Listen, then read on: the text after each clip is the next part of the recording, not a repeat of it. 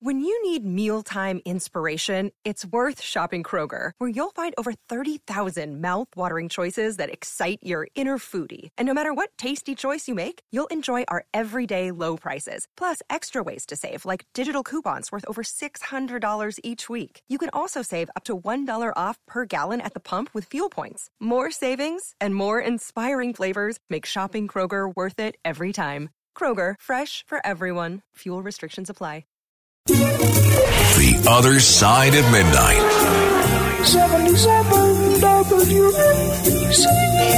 Local Spotlight. Good morrow, everyone. This is The Other Side of Midnight on 77 WABC. I'm Frank Morano. I am vaccinated. I was one of the first people to get vaccinated as soon as I was eligible, and I think it's a great thing that President Trump spearheaded Operation Warp Speed to allow one of the fastest developments of a vaccine in history, and I think it's part of what helped beat back the COVID pandemic. However, I recognize that there are a lot of people in this country, in this city, and in this state that chose to make a different choice, and I think it's crazy that anyone would lose their job because they choose to make a different choice for their own health. Well, now there might be some good news if you lost your job due to your refusal to get vaccinated. Members of the New York City Council are set to introduce legislation to rehire employees who were fired for non-compliance with the city's COVID-19 vaccine mandate. According to a press release, the Common Sense Caucus of the City Council is announcing their resolution at 12:30 this afternoon during a press conference on the steps of City Hall. Caucus members will be joined by employees affected by the city's COVID-19 vaccination requirement, as well as representatives from activist organizations, Teachers for Choice, and Bravest for Choice. You see, these COVID-19 vaccine mandates were first introduced for New York City employees in the fall of 2021. The New York Times reported at the time that teachers and the Department of Education employees were subject to mandatory vaccination as of September 27th, 2021, along with firefighters and police in November of 2021. Mayor Adams, to his credit, rescinded the policy effective February 8th, 2023, a year ago. Despite that, many municipal employees have not been allowed back to work and remain in limbo while 3 federal lawsuits make their way through the Second Circuit Court of Appeals. This is insane. I applaud the members of the Common Sense Caucus for doing this, and I think it's absolutely outrageous that our city went so far as to treat public servants who made a certain decision about their health as second-class citizens. Good luck to the Common Sense Caucus. Beam me up! To be continued. The Other Side of Midnight. 77 WABC. Local Spotlight. Good morrow, everyone. This is The Other Side of Midnight. I'm superstar Frank Morano. Well, police officers seized the guns of a New Jersey man during a mental health crisis 5 years ago, and now he wants them back. Interesting story in NJ Advance Media. See, the man had been drinking heavily. His wife worried that he was suicidal, and the emergency room nurse didn't want to release him unless he temporarily surrendered his guns. That's according to court records. That was in 2018. He never got them back, and more than 5 years later, a New Jersey appeals court held that police lack the authority to indefinitely seize a person's firearms and auction them off in such cases. The Wyckoff man, who has not been identified because the case involves sealed health records, is going to get a hearing next month to determine what happens to the guns. New Jersey has among the strictest gun control laws in the nation and one of the lowest rates of gun deaths. But this decision on Monday is at least the second in less than a year in which New Jersey courts found police and prosecutors overstepped their authority in seizing someone's weapons. I have to tell you, I'm no gun fetishist at all.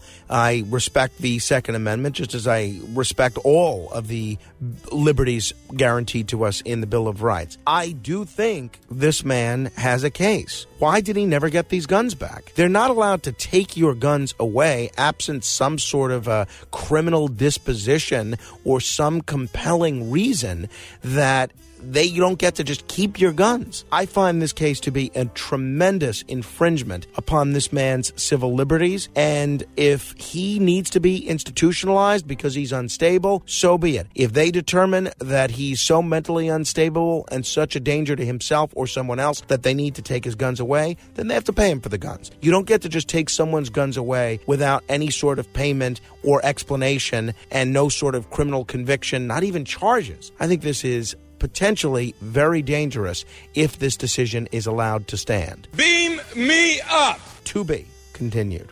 The Other Side of Midnight. 77 WABC. Local Spotlight. This week, Mayor Eric Adams headed up to Albany for what they call Tin Cup Day. It's where the mayor begs the state legislature for money or for whatever his big initiatives are. He spent a big portion of the time that he was up there lobbying for more money for migrants. He wants the state to shoulder 50% of the costs that the city is facing for the services to migrants, and the governor and other legislative leaders said that is not going to happen. Now, if you're a taxpayer, you're paying it one way or another, as a state taxpayer or a city taxpayer, but let's put that aside for a moment. The other big wish on the mayor's list is extending mayoral control for 4 years. See, 21 years ago, before Bloomberg took over, I guess it was 22 years ago, you had the Board of Education and community school boards, and most people will admit that it was a total disaster. Mayor Bloomberg said, give me the power to appoint a school's chancellor, give me direct control of the schools, and then if those test scores aren't up, hold me accountable. And I was pretty convinced by that. And the mayor wants an extension. He says he's doing a good job and deserves one. So why take that away from the success that we're having? We can't go back. Too much is at stake. We can't go back to 50% graduation rates.